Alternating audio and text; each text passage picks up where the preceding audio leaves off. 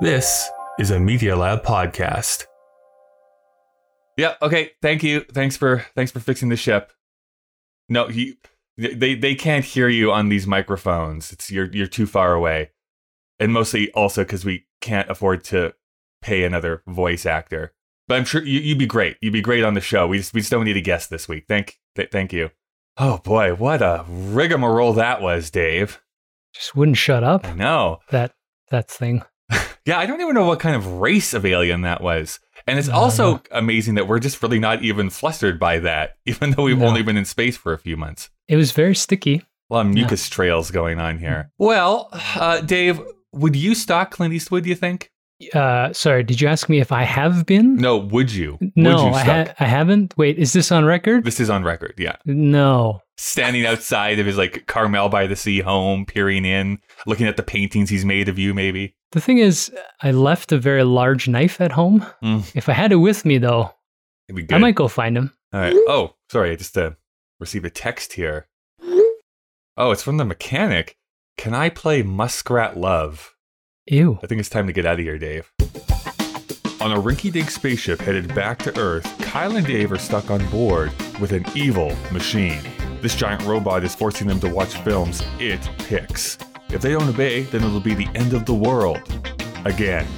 This is mostly Kyle's fault, but he's not going to face an apocalypse alone, especially not on this ship that seems to be held together with tape and imagination. This is Kyle and Dave versus The Machine.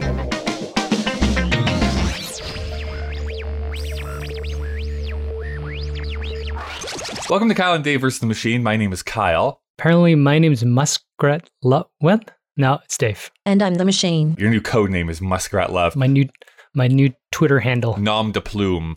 This is a podcast where a sentient machine was forcing us to watch movies in order to prevent it from initiating the apocalypse, and then another apocalypse happened. So somehow it's used its powers to transport us across time and space, so now we're on our way back to Earth. The machine still threatens our lives if we don't review the films it asks us to, although we do tend to talk about the ideas of the movie rather than the movie itself. And today, we're going to be talking about Play Misty for Me.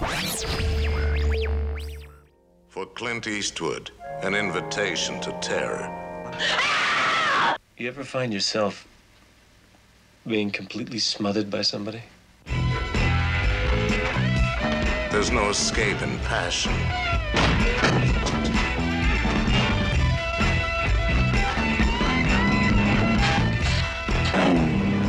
There's no escape in speed. There's no escape from terror. You will change the locks, huh? Nobody asked you to wait for it. You're not jumping me, Buster Blue Eyes! Get off my back, Evelyn. Of course, a big thank you to our patrons Green Girl YYC and It's a Conspiracy podcast. Woo-hoo. I think just from what we talked about last week, Dave, what history do you have with this film? Nothing. Yeah, I'm shocked. Not that there's movies I've never heard of, but this is a Clint movie with some, apparently very successful, and I've got nothing. And we'll see. Can we talk about it? That there's the film debut of somebody who I think is hilarious, and I had no idea she'd even made a movie in her youth. Gotcha. Yeah, well, we can it's not like any big secret or anything out there. This is the film debut of Jessica Walter. Walter. Sorry, God. Jessica Walter. Yeah, Walter. Mother Lucille in Arrested Development, who tragically just passed away actually this year. I blame COVID. If I had watched this movie, I would have noticed it right away when she walked on screen. But I'm excited to see what her film debut feels like. That wasn't even humble. That was just a brag. I'm excited to see what she is like in this movie. I'm kind of there with you in that I have not heard about this movie before. And it's interesting because even though there's other film directors that I have not seen like their first movies, like Steven Spielberg, I've never seen the movie Duel, even though I know that that's his first movie. I've never seen THX 1138, even though I know that that's George Lucas's first movie.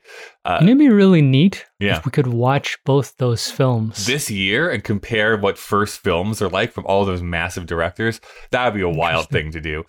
So yeah, too bad. Too bad. So yeah, it's just interesting that I haven't heard about this movie before. To be fair, Clint Eastwood has also made 40 films. So there's got to be something that get lost in the shuffle. Films.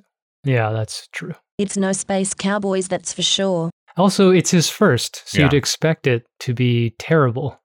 Well, that's not true. Not every first person's film is bad.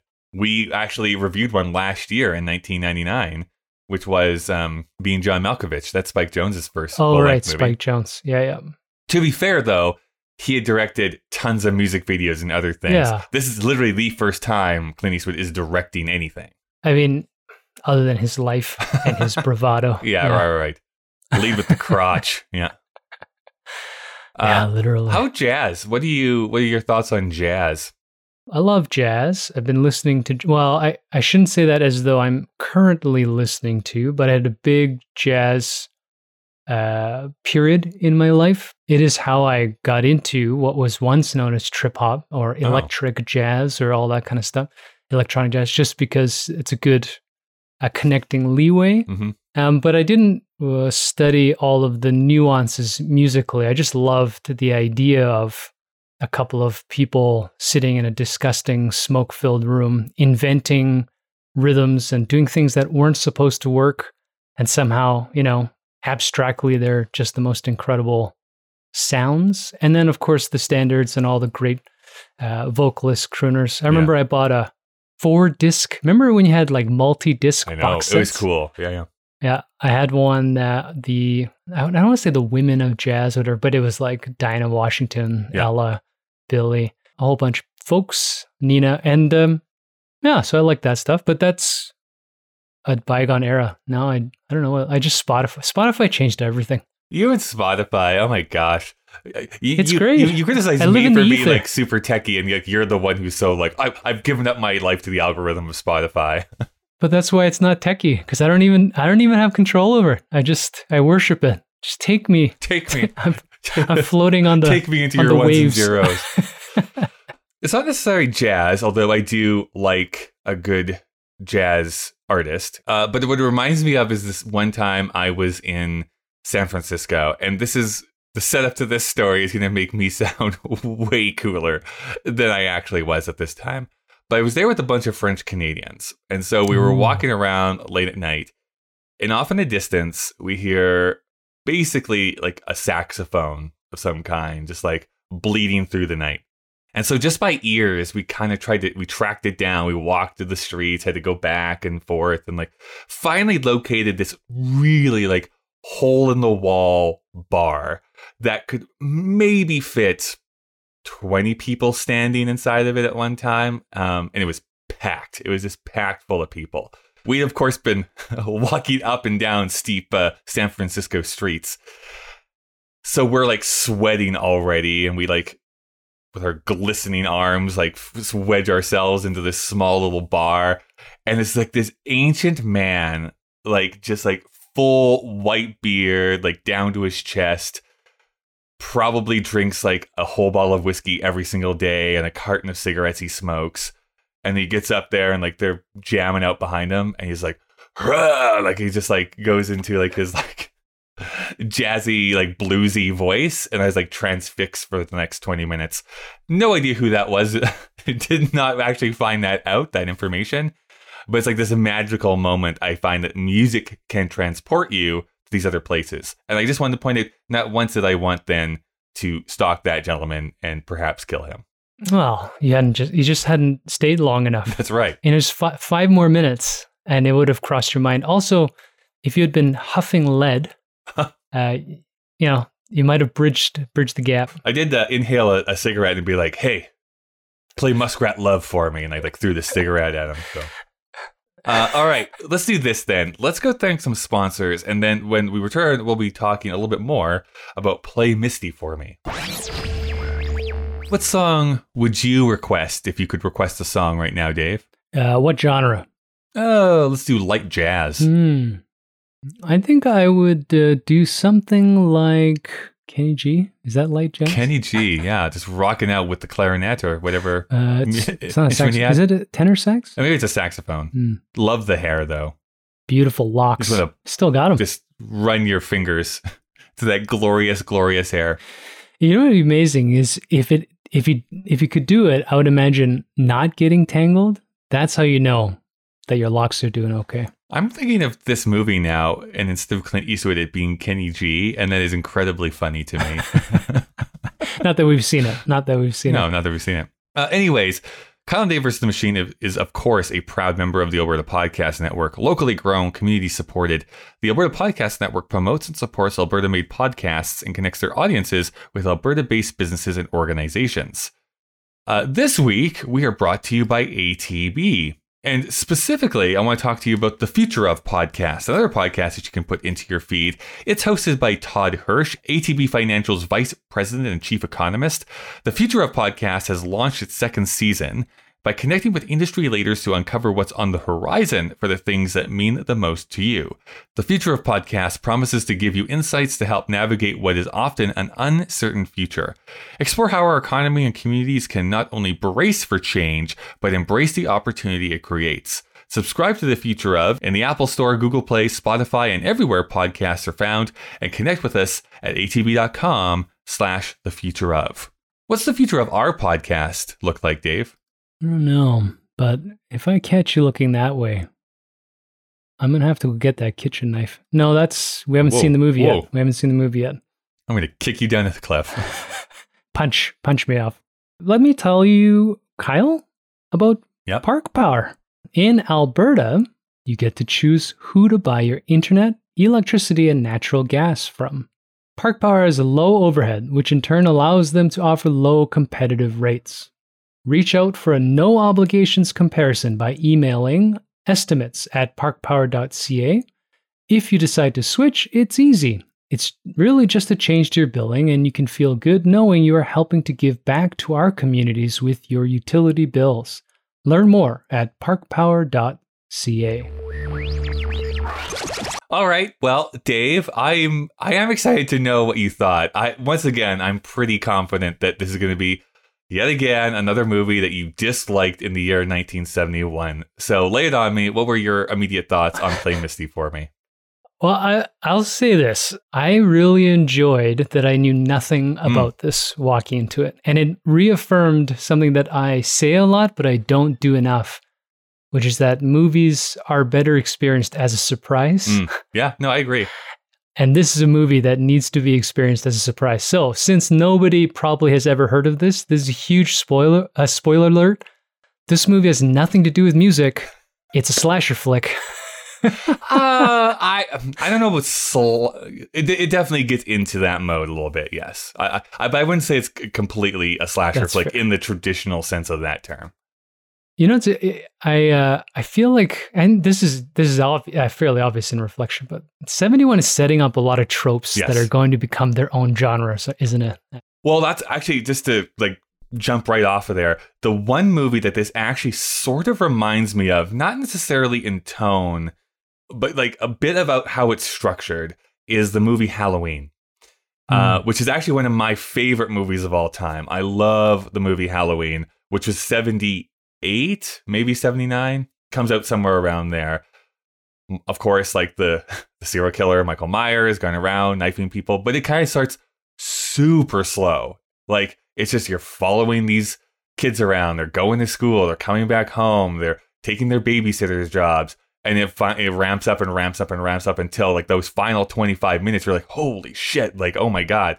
And so it does this really great job of ramping that up. And I think that this film tries to do that. In my personal opinion, gets a little bit bogged down in the middle. But it definitely sets that up and then has this, I think, really great last 20 minutes, or at least last 15 minutes. Yes. And I think maybe I'll surprise you. I actually kind of like this movie. The caveats are that, A, it's clear that this is a director's first time making a movie, because there are at least 4 different tones and sections that are, it kind of jars you. So I don't mind the slow, dramatic setup. So can we learn how autobiographical this character is to Clint, because he cannot keep it in his pants. Yeah. One of my fondest memories is a summer I spent with Clint in his second home. We hardly ever left the bed. Yeah, it's hard until the middle to understand what the point is. And then once it's set up, just Jessica Walters as a nutter. You're expecting it to spin up, spiral. And then I don't know. We got a concert. Here's the thing. Concert they go documentary to the portion Monterey Jazz Festival, which, to be honest with you, I actually kind of liked. I just liked being the fly on the wall. Like, oh, this is cool. They literally went to the Monterey it's like a Jazz separate Festival. Film. Yeah. I agree. After doing the research, I found out that actually that whole section with the other girlfriend was added in. Like, that was not in the original script at all. It really was a very, like, condensed... Jessica Walter is stalking him, coming into his life and forcing herself into it. That's what kind of the original concept was. But yeah, I guess just to keep beating the same bush here, like the beginning, like the end, middle gets really bogged down. This is a Kyle thing. I talked about this last year with the Cider House rules. Don't have sex out in the forest. Right? It's so gross. You get ants and dirt all over you. It's an awful time. Just don't do it. Then when you're on a blanket, it's like they're literally lying down on undergrowth. It's gross. And then it's just like scene after scene of them like walking and looking at each other and like sitting down. And it's like, okay, like I get it. They're in love. We can move this on. I just got this flashback of, is it Mad TV? Lowered Expectations? Yeah, exactly. That's exactly what it feels like. Yeah. It's just like, oh my gosh, just keep moving. There's also this, it's interesting. We were texting each other and we were sitting right beside each other and we both had the exact same first impressions. Like, who chose that font for this movie? Because it's really weird. It looks like a 60s, like, sitcom like text game titles show or something. Yeah, game show. It's like, why would they pick that for this movie? Anyways, it's very bizarre, the font choice for the opening titles.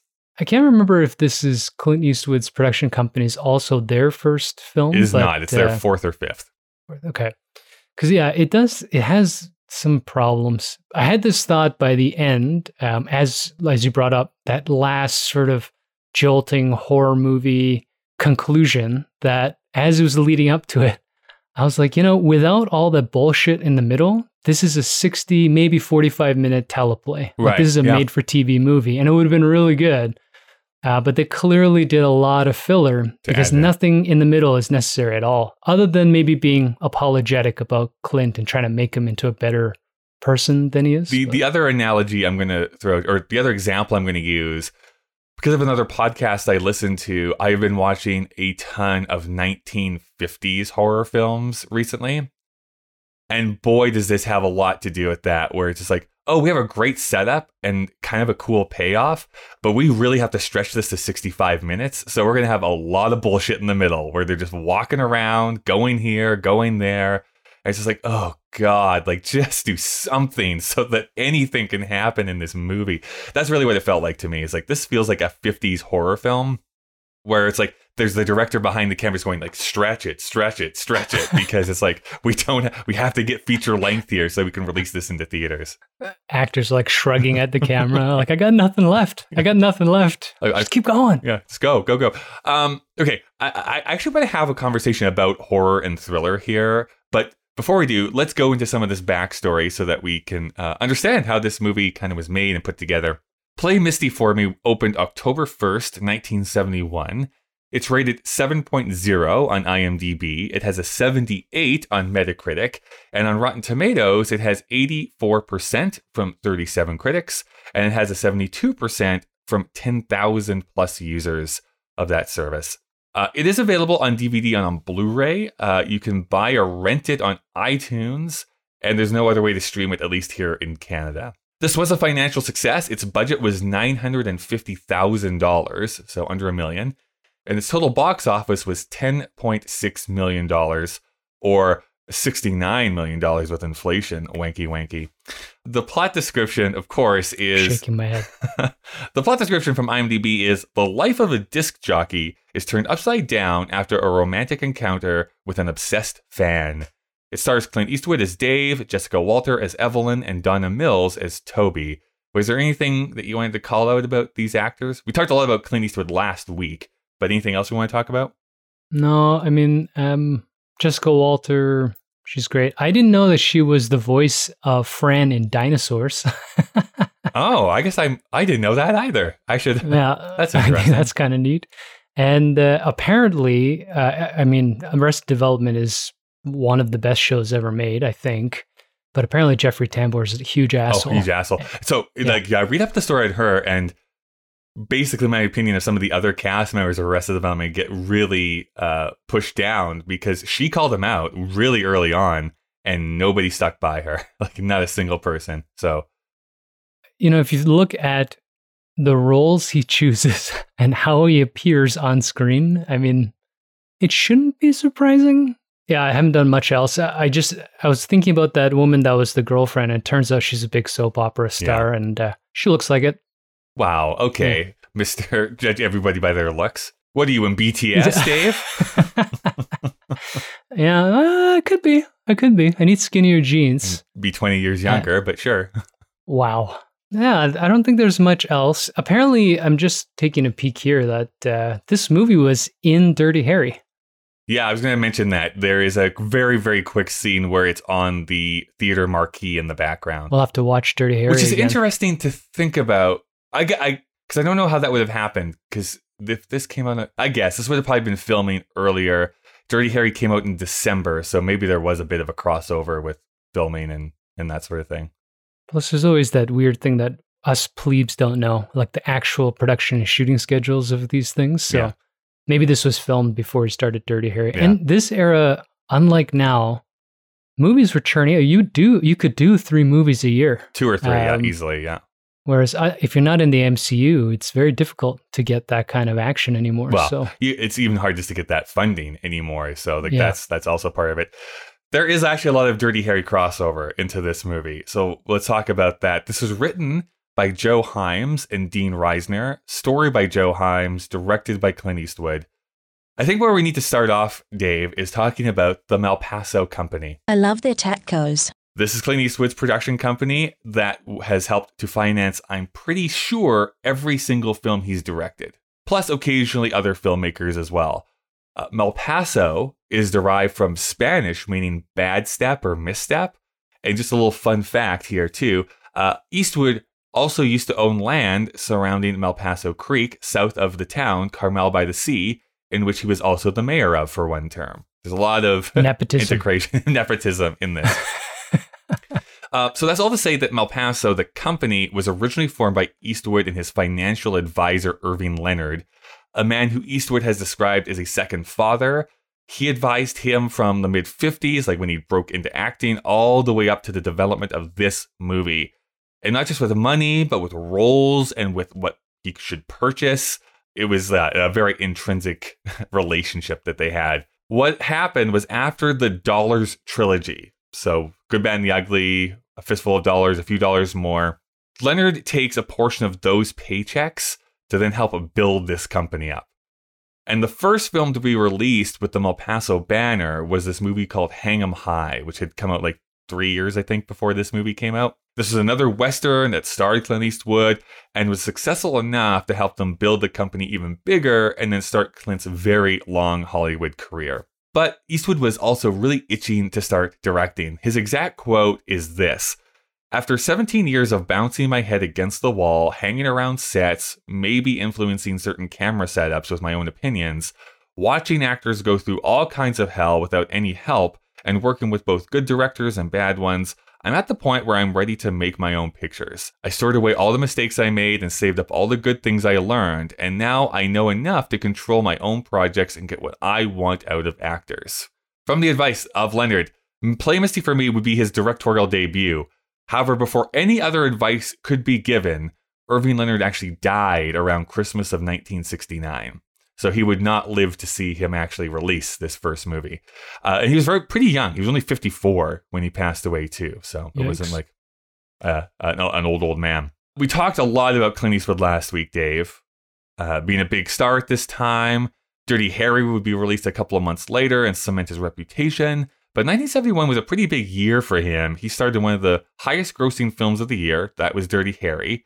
He made his directorial debut with this film. And he also starred in The Beguiled, which was also directed by Don Siegel, who directed Dirty Harry.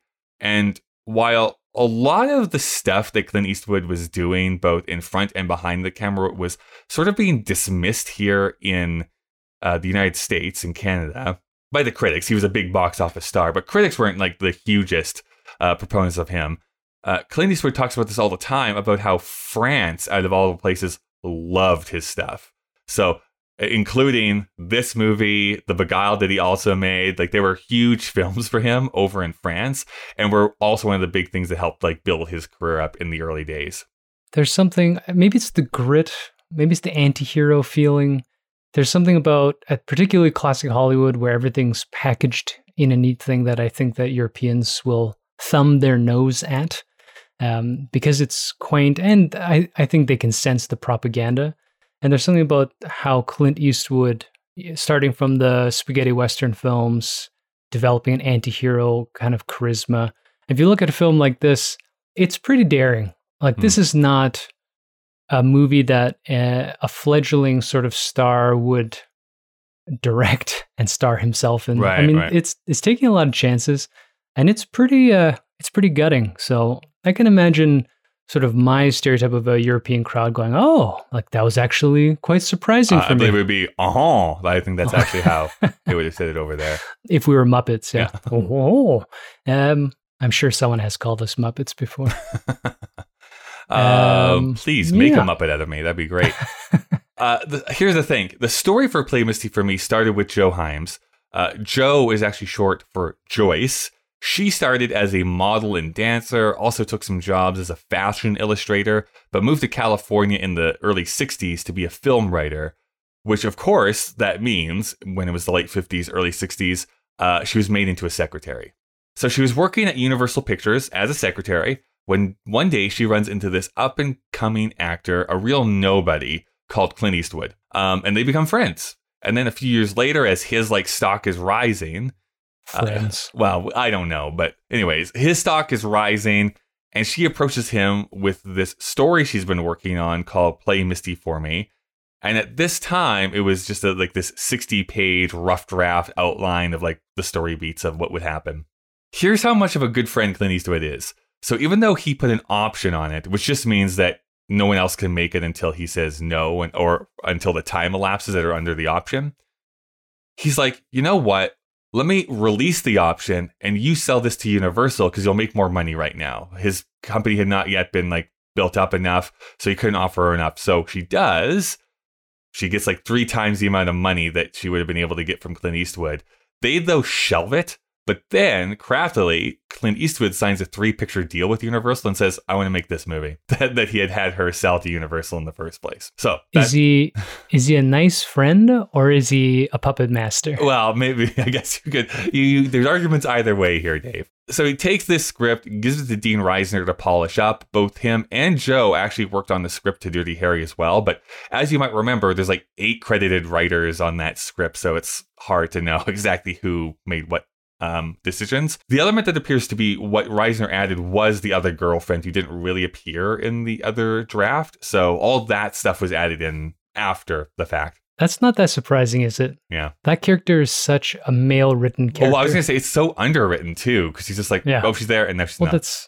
That's male writing, right? When you have a male writer, the women I don't know. have I'll no push background. back in saying that males can write good female characters. It just often doesn't happen. All right. But I don't like to go with the blind as no male can write a woman character. I'm trying to think of one. I don't know. I mean, but let's move on. Who wrote the Alien movies, Dave? Yeah, but is the Alien movies are not of this nature, are they? No, we're not really getting an idea of who Ripley is as a human being. We just know that there's a woman who's going to punch an alien in the face, I think. Yeah. She shoots him. How about the Alien Queen, though? She's the best female representation. It was also originally supposed to take place completely in Los Angeles, but at Clint Eastwood's urging, they filmed it all around Carmel by the Sea, where he was living at the time. Don Siegel, the director of Dirty Harry and The Beguiled, both which came out in 1971, stood in case Clint completely failed as a director. Apparently, he didn't need to step in all that often. Fun little fact here again, Don Siegel plays the bartender in this movie. Oh, that's Don Siegel. So that's Don Siegel. His wingman. That's right. Who actually does a pretty decent job, I thought, as that bartender. He's actually pretty decent. They also shot at the Monterey Jazz Festival, so they captured the real performances from the time. They needed to pay special royalties for certain songs to be featured, the biggest of which is the song Misty. Eastwood is this huge jazz fan in real life, so this was probably a dream come true for him that he just got to go spend the day at the jazz festival. he looked pretty happy. Yeah. Right? And that's the scene where he's like, he has a genuine, that part where he sits down in the chair, he looks like a kid. He's like, this is great, man. So I mentioned how the budget was $950,000. It actually was $1 million was what they originally gave to him. But in classic Eastwood style, he came in under time and under budget. So he gave the $50,000 back, which is actually a recurring thing for Clint Eastwood. If you don't know anything about his directing style, there's been a bunch of like late night guest appearances. You can go and hear these stories. He will rarely do a second take. He's very gentle in his acting, like literally, because he doesn't like to yell, apparently. He doesn't like to like shout, unless he's like telling punk kids to get off his lawn. But he doesn't even yell there. It's all through the teeth. But apparently it's like he'll sit down and it's like, when you're ready. And that's all he says is for when he talks to actors.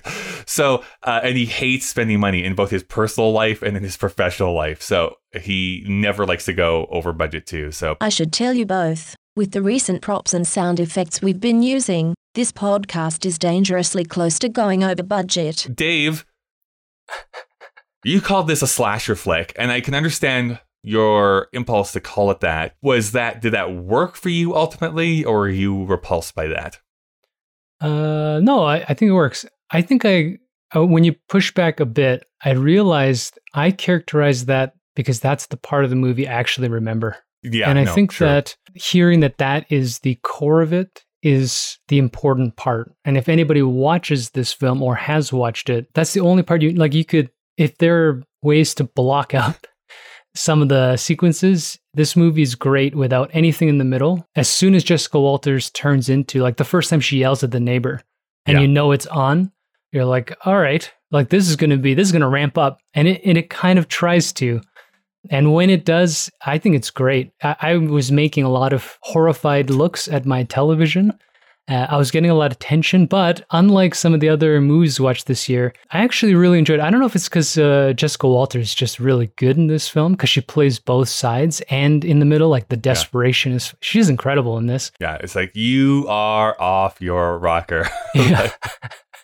Or if it's because Clint is, he's Clint. He punches her in the face to win. Sure does. And I have to say, like, that was the part that totally caught me by surprise. Like, I figured, like, he would do something, like, either shoot her or even, like, knife her back or something and kill her.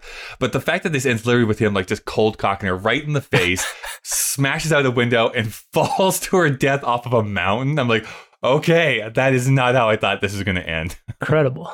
I really enjoyed that. It was so dumb, but it was great. And you know what? I think I was really surprised and quite enjoyed that he got himself chopped up before he had the opportunity to punch her. And that's why I think the punch in that is actually a lot more gratifying than in Dirty Harry, for example, where I know it sounds weird, but I could empathize more with Jessica Walters' crazy bipolar psychopath than this. I don't know, she just seemed more, maybe not human, but like not a monster the way that... Well, I think what makes her scary, and I think this is partly due to the way the character is written, but definitely how she performs it, is that yes, she's quote unquote crazy, but I've also met that kind of crazy. Right? It's not so over the top where like, okay, now you're just a cartoon character that's running around doing stuff.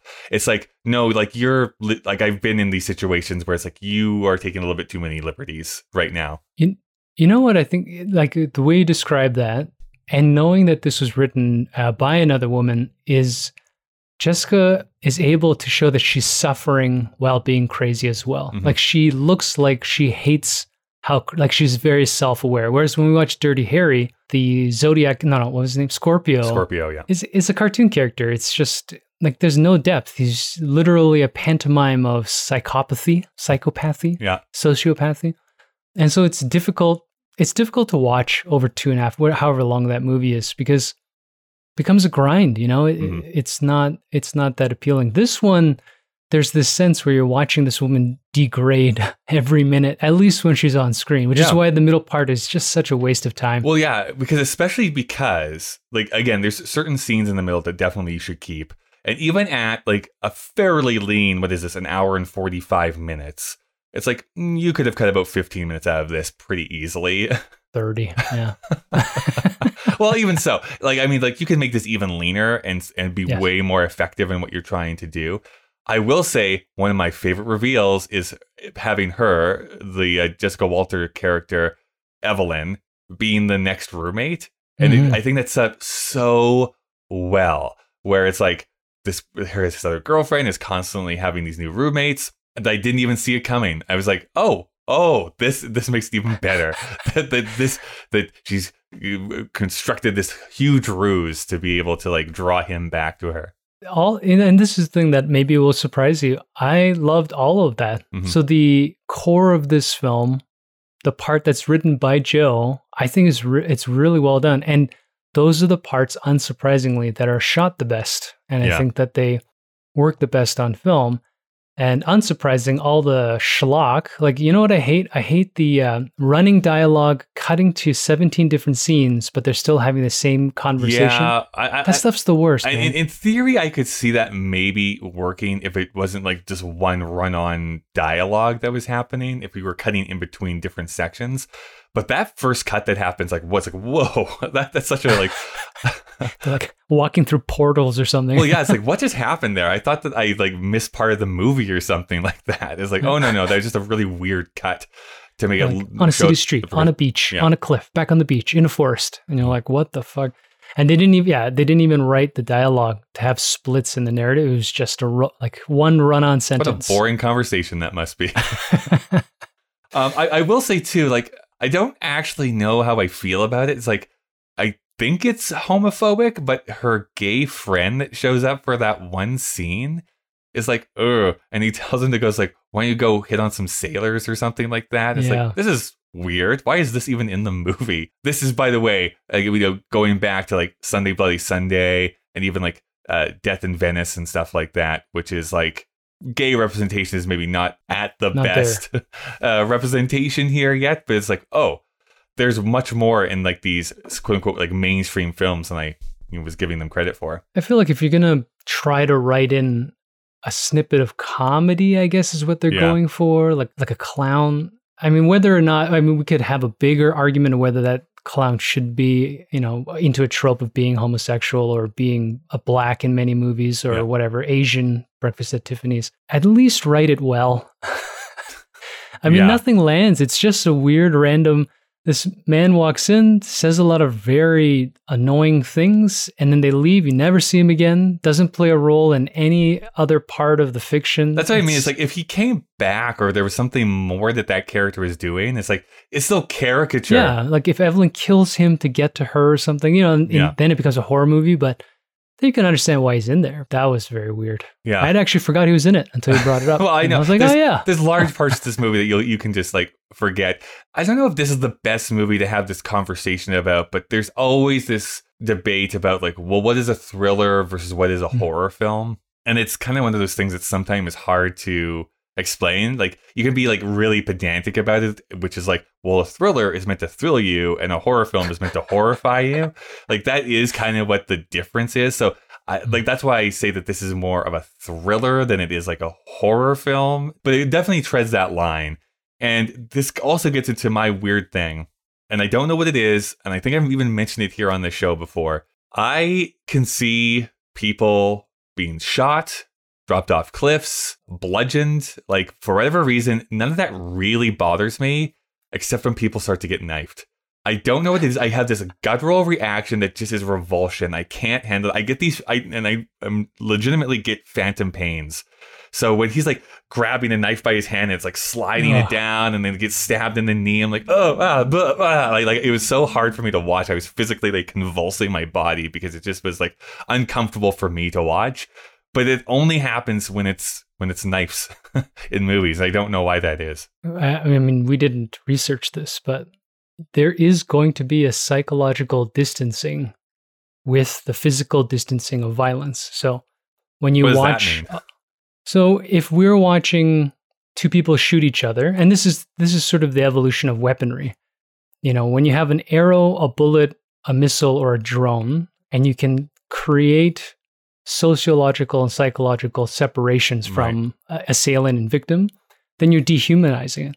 But strangulation, knifing, things that you know are visceral, even if you've never stabbed someone or cut yourself accidentally. Actually, most people have accidentally cut themselves at some point.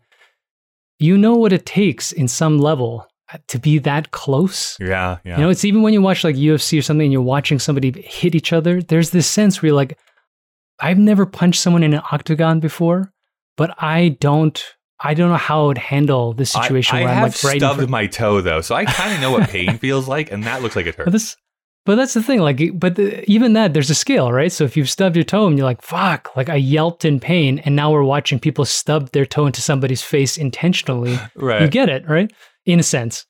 But when you pull a trigger and somebody dies, even though technically it's more violent because it's more fatal, there's that separation where you're like, I mean, this is probably why violent crime is on the rise again with weaponry, because there are a couple layers back. You can be sociopathic a little bit easier, I think, with a gun than with a knife. Sure. I felt that way too. We watched Dirty Harry, we watched some of these action films, we watched somebody die with their blood turning to crystals. Yeah. And you kind of walk back, you're like, yeah, it's gross, and then when he holds the knife, or the first time she actually cuts him, and you're like, what? He's not invincible, Clint? Right. And you're like, oh, wait. He's getting chopped up, man. Like, how is he even coming out? And then I started thinking, I'd have to do the same thing. The cop's already dead. Yeah. We don't have cell phones. There's nothing you can do except stop this woman. And he's like limping and like dying. And luckily, he has got a good right hand. Yeah, just bam. Otherwise, we'd have had a different ending. Yeah, it's just so interesting to me because I look at the decades, right? Because if you look at 1960, that's when Psycho comes out, and like what you could get away with in a 1960 film, where it's like a lot of cuts, like, yeah, he's stabbing, but you never really see the, lack of a better term, penetration of the knife. So it's all within quick cutting and like obfuscating, and it still can be horrific for people, but it's like, it's through auteurship that you get there. Here in 71, we're getting a little bit more gruesome and like in your face about it. But then if we were to, who knows what the machine is going to have us do next season, but if we were to jump into the 80s, for instance, it's like, well, all bets are off, because now it's just slicing and dicing. We're just going to show you. And it's like, if as many women as we can kill in one film is what we need to do. Like, that's basically what early 80s horror is. It's just like, well, there's a bunch of young women and most of them are shirtless, so let's just like chop them up for half of this movie. There's actually a list with a ledger. They're like, we've only killed 15 for this hour. You're like, we need 2 more. The movie is called Chopping Mall. We have to have more. So it's just interesting to be in like that like middle point of between the 60s, 80s set of time. To your first point, I am not an expert in this because, as you know, I don't like the idea of a horror film. But when you brought it up, I have to often ask myself this about any genre anymore. I mean, even talking about jazz used to mean something fairly specific, and now we use words for genres, but nobody actually knows what any of them mean. Like, what's the difference between radio, rap, pop, hip hop, indie? Like, nobody knows anymore. All these things are obscure. So for me, when you say thriller and horror, I start thinking about the supernatural. Yeah. And I think that it's not a hard and fast rule, but typically the word thriller to me is like this, where there's a psychopath, there's something that's going to twist your sense of fear and morality, but it's not the undead. It's not a ghoul or a demon. Yeah. This movie does a really great job at the end when she's disappearing in the hallways, where you get this eerie feeling. You're like, what the fuck just happened? When did she become this ninja, right? She'll like stab and then disappear. You don't even see her face. If she had actually busted out some of those like Billy Jack like roundhouse kicks though, it would be like 10 out of 10. We're done. Win Oscar snub. You would have thought this would have been at least nominated for a Teen's Choice Award. Oh, speaking of Oscar snub, and not that this is a movie where Jessica Walter could get nominated for any of the ones that you respect, but she's so good in this movie, man. Yeah, she's great. She is really great in this movie. She's fun to watch. She got a Golden Globe nomination, but who cares? Like, they just canceled the Golden Globes for next year, so it's like, they got that much pushback for their shenanigans this year. She was a revelation. I think that's what held me into this. Clint's Clint, so you kind of know what you're gonna get. I mean, the thing with Clint Eastwood is like, I don't ever think he's like a great actor in the realm of, I don't know, like a Paul Newman or something like that, like someone of his generation. At the same time, he does what he does very well. Like you know what you're getting if you come into a Clint Eastwood movie. And he knows that too, I think. So he's able to kind of bring that into that. I guess the last thing that I wanted just to bring up here, we had, I don't know how the best way to put this is. We had maybe a little bit of a disagreement, a little heated argument last week about fascism.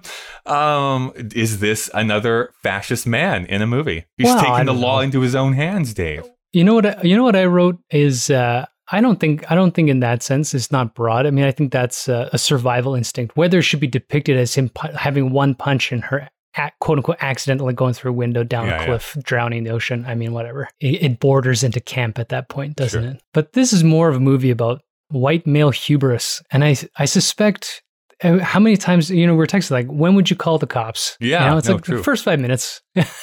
You said first time that she like just is sitting in his car. Yelling at the neighbor. Yeah. That's a red flag right there. Yeah. Well, getting at the neighbor is a red flag.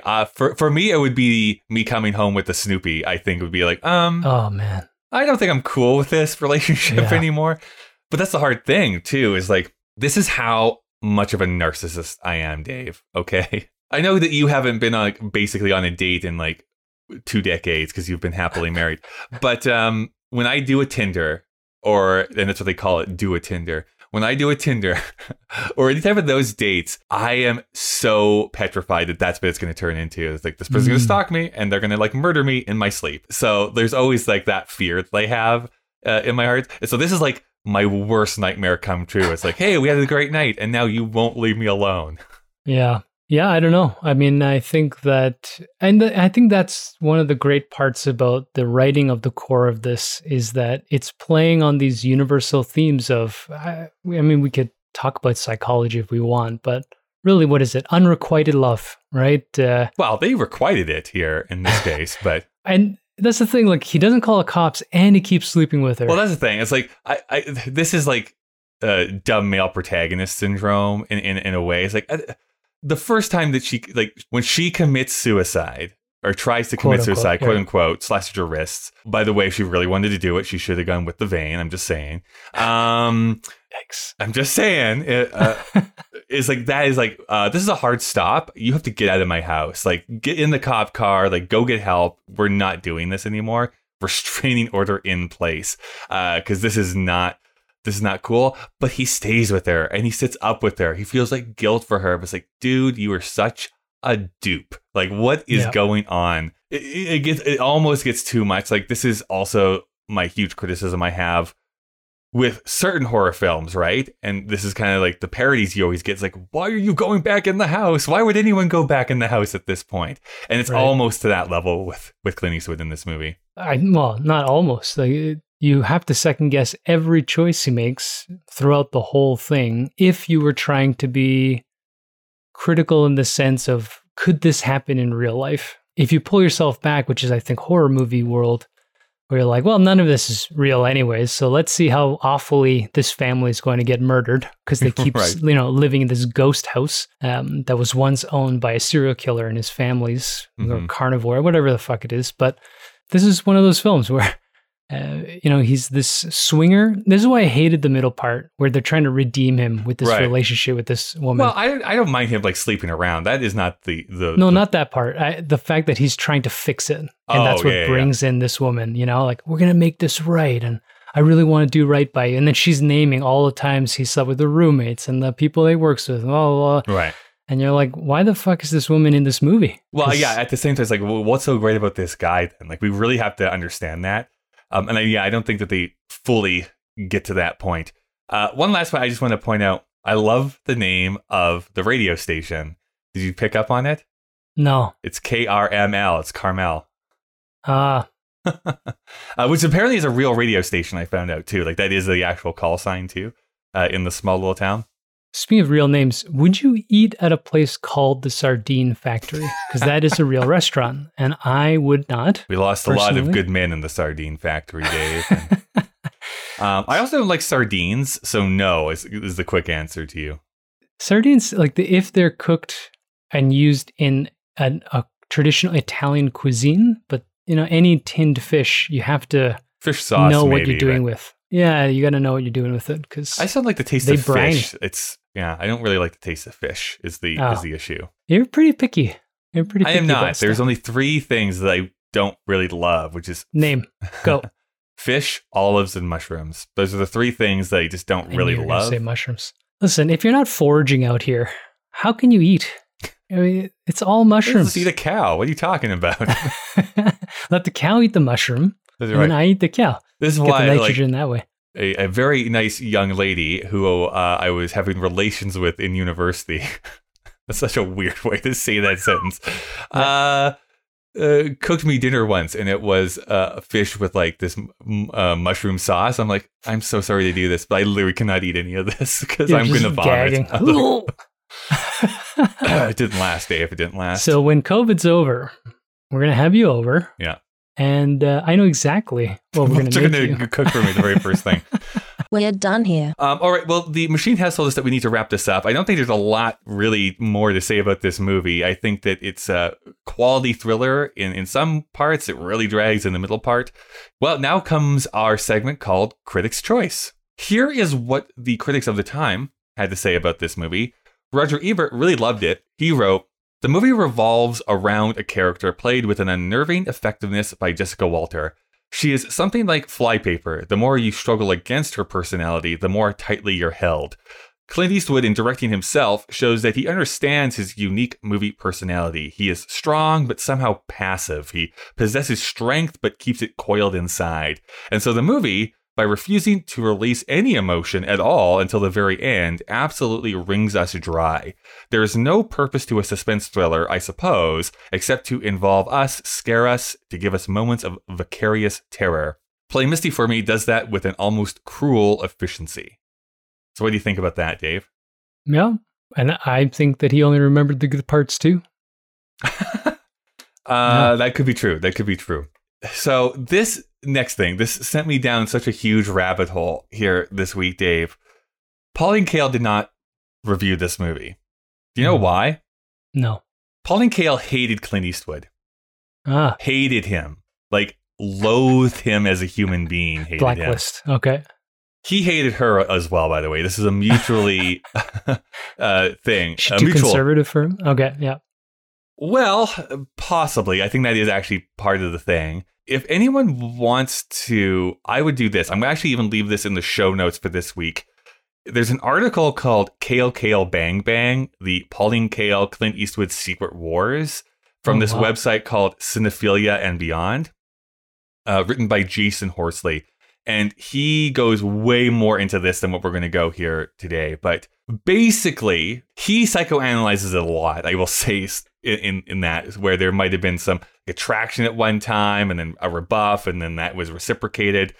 All the way up to Eastwood in the last Dirty Harry movie, having a female critic made to look like Pauline Kael, who gets pretty viciously murdered in it.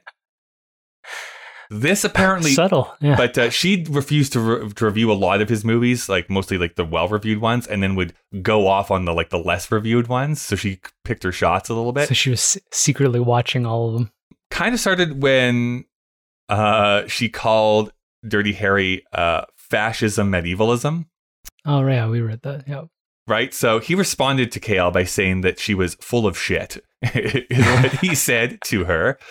In 1994, she had been retired for a few years at this point. She was asked about Eastwood's like increased reputation at that time because he had just made Unforgiven, and his career was taking off even more so. And she says, "It's a delicious joke. Further proof that there's no such thing as objective judgment in the arts." Which is a nice way of saying. She. I mean, what's objective about art? True enough. She just thinks that objectively that Clint Eastwood is bad. Like, that is what her point is. Anyways, this would go even further. Depending on who you talk to, Kael would call him and apologize for her statements. And some say that she was attracted to him. There's other people that completely deny this, including her. So, it's all wrapped up in this weird, I find, male fantasy, I think, a little bit. And maybe she's Evelyn. Maybe she is Evelyn in this movie. Anyways, the last thing I was going to say is that one of her quotes on her retirement is she was asked what she was going to miss the most from being a film critic. And she says that I will no longer have a platform to criticize Clint Eastwood. That was what her response was. So this ran deep.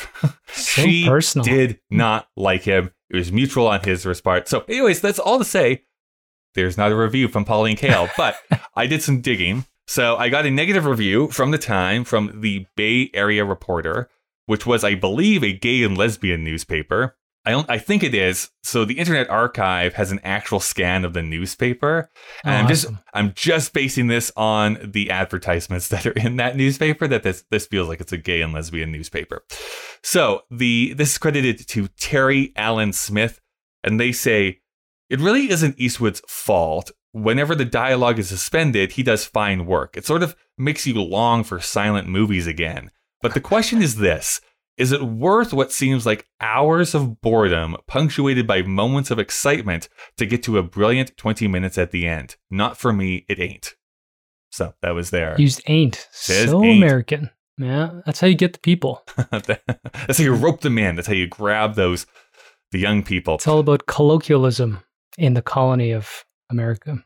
This does, again, come up to our question here then, Dave. Like, does this hold up, and is it still culturally relevant? What do you say about that?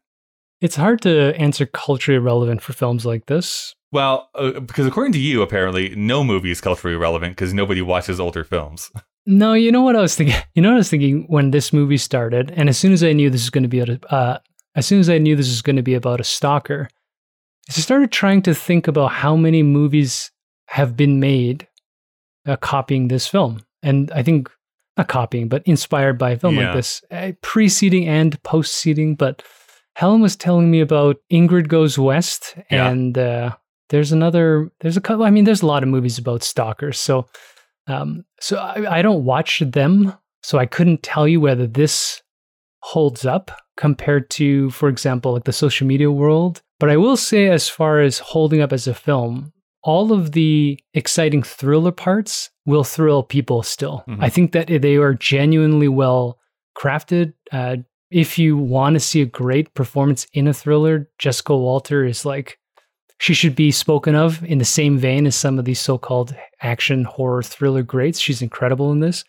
But the drag in the middle makes it so 70s. It is. And it's such a TV moment. So, 50-50. If you're willing to, like the newspaper clipping, if you got to answer that question. Yeah. If it's worth it, if you can deal with 45 minutes of garbage to get to 20 maybe 40 minutes of like fun. Well, that's the thing. It's like, you'll enjoy it. Whenever anyone brings up that kind of criticism for anything, which is like it's slow or it drags, like I'm kind of okay with that. Like I'm fine with slower moving films if what is happening is still like interesting to me, like or relevant to the story. The best for, again, this is a very personal thing for me, but the best of Tarantino is really just people talking, right? It's just like two characters talking, and I could see some people being like, why are they talking about hamburgers for 10 minutes in this car? But for me, it's like the dialogue is snappy, it's fun, it's funny, like I enjoy the performances that are going on. That can work. This does not work. I don't think the middle portion of this movie works, because it's like, it'd be one thing if they were walking along and it was like, oh, this is like really well-crafted dialogue. It's like, this is not even interesting things to listen to. If I was eavesdropping on these people in a Starbucks, I'd be like, okay, you're boring. Let me listen to this table over here and see if they have anything more interesting to say. I think too, I mean, you brought it up, but if any dialogue or so-called drag or dramatic moment is building up, so if we're going to talk about Pulp Fiction, listening to them argue about hamburgers creates empathy for them as individuals. And so when they suffer later, or when you contrast that, he liked Royales. Yeah. Well, you get the silly moment, and then you get Sam Jackson quoting the Bible, and you're like, it's exciting because you're like, what the fuck happened to this dude? So that has a purpose. In this one, it just doesn't work. It's garbage, that part. And when you brought it up, it makes sense that it was cut into it, because that's what it feels like. I think there should have been more talking. Just keep every character talking all the time. Yeah, so I think I agree with you as far as like, there's elements that do, but there's elements that don't. As far as other cultural relevance, even this is starting to become less and less relevant. But apparently there's an episode of That 70s Show where a character takes a date to see this movie, and they think that Evelyn is the actual hero of the movie. And so that's where the comedy comes from. In that episode of that television show that has not been on the air for like 15 years. But great. I'd love to know what your rating is going to be here, Dave. But that is what Dave and I thought about Play Misty for Me. What do you think? You can send any feedback to Kyle and Dave vsthemachine@gmail.com. You can also find us on Twitter or Instagram with the handle KDVSTM. If you want to see the entire list of films we've watched and the ratings we've given, you can go to our Letterboxd page, letterboxd.com/KDVSTM. And if you want to support us monetarily so that we can continue doing this podcast and not usher in the apocalypse, you can go to our Patreon page. There's a link in the show notes of this episode. You can support us for as low as $1 per month. Of course, we do not want you to donate if it in any way causes you financial hardship. Something you can do for absolutely free is to leave a rating and review on whatever app you use for podcasts. So let's get to the rating of this movie. Dave, out of 5, what would you give this movie? Yeah, I'm a bit torn. I actually really liked watching it. I had a visceral reaction to many parts, but I hated so many parts as well. I think just because I like Jessica Walters so much in this, I'm going to go with a 3, which might be one of my highest ratings this year. Mm-hmm. I might have even gone higher if it wasn't for the middle portion and the font. I mean, who chooses that font? And the electric green, too. It's just like, what? Everything about this is bad. It's weird. Dave, something momentous has actually happened here in the year 1971. First, that you actually liked a movie. I think that has to be commended. Check 3 off the year. It's great. Secondly, it feels like we're back in 1999, baby, because we gave the same rating to this movie. We're friends again. Yeah, I know. So I agree. I think everything what you said, like if they could have honed in on what makes this movie so good, this would have been like one of my favorite thrillers of all time. Unfortunately, it gets bogged down in all this other stuff that's like I just don't care about. So that's a shame. It's not a movie I'm going to be rushing out to see again. But if it was to be put on in a room I was sitting in, I would not hate that experience to go through it here again. And who doesn't like to see Jessica Walter punch in the face and fall down a cliff?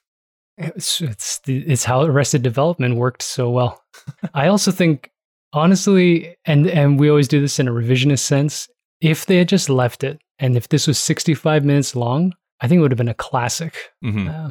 Could have been so good. I would rewatch that. We need an anti-director's cut. That's right. the fan cut of this movie.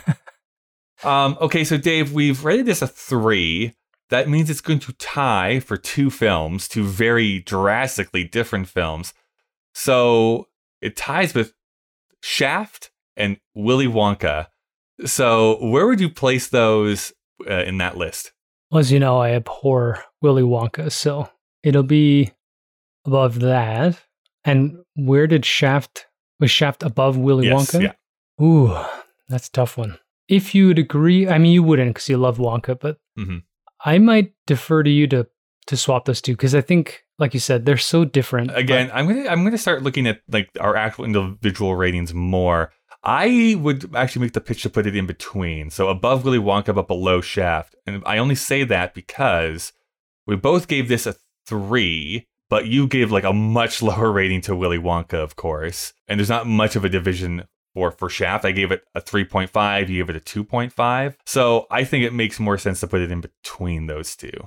Yeah, okay, that sounds good. And like we've been talking about, the more I become immersed into 1971, having started off with some of those hard-hitting, culturally powerful movies wasn't a mistake, but what a primer to come through into this section and be like, oh man, I definitely didn't give those. Just to put it in context for those people who are listening from the beginning, which is not too many of you, we start off 1999 with fucking Varsity Blues. That is true. There was a much more different palate cleanser that we had in 1999 versus 1971. In my defense. Maybe at the end, I mean, we've kind of been talking about this both on and off mic. Maybe at the end, we can do some like maybe revision ratings of like bumping things up by like 0.5 or down by 0.5, just to like reorder the list. Yeah, or just a quick topical discussion of the year and see if anything's been very egregious. Maybe we'll give each other like 5 scores to manipulate instead of the whole year. Yeah, exactly. One thing that will remain the same no matter what, $1 Million Duck will be the worst film we've seen this year. I can't imagine. I cannot imagine something being worse. If it isn't, Kyle, I don't know. We might have to quit. We might just break the machine because how could anything We've already talked about it, so it's unfair to ruin this episode with it. But how could anything be worse? At the very least, even other things I've disliked was still a movie. So, so at least there's that for those other films. Unlike $1 Million Duck, which is basically just celluloid that they somehow like bundled together and released into theaters. How did they not? Man, think about all the films they've lost because they didn't preserve it properly. Yeah, like the 90% of silent movie classics that are just not available because they don't exist anymore. And yet $1 Million Duck is on a streaming service that you can go and watch. It looks digitally restored, that piece of shit. It's awful. All right. Well, Dave, I guess we should find out what we're watching here next week. Okay, I'm going to push this button. Okay, well, Dave, we saw a very toxic relationship in this movie, Play Misty for Me. Next week, we're going to see a movie that hopefully has a better relationship in it, and it's called Summer of 42, is what we're going to be watching next week. A love story that spans the ages, or so I have been told. The age of 1942. Yeah. You know, back when men were men and women couldn't vote. I would have done well with more trench coat in my life, I think. Everyone could use more trench coat. God, this mechanic is just not stopping with these text messages, Dave. He wants to come. What does that one say? He wants to come over tonight? What does that mean? Oh, just I got nothing. That's just really gross. Just punch it. Just punch it.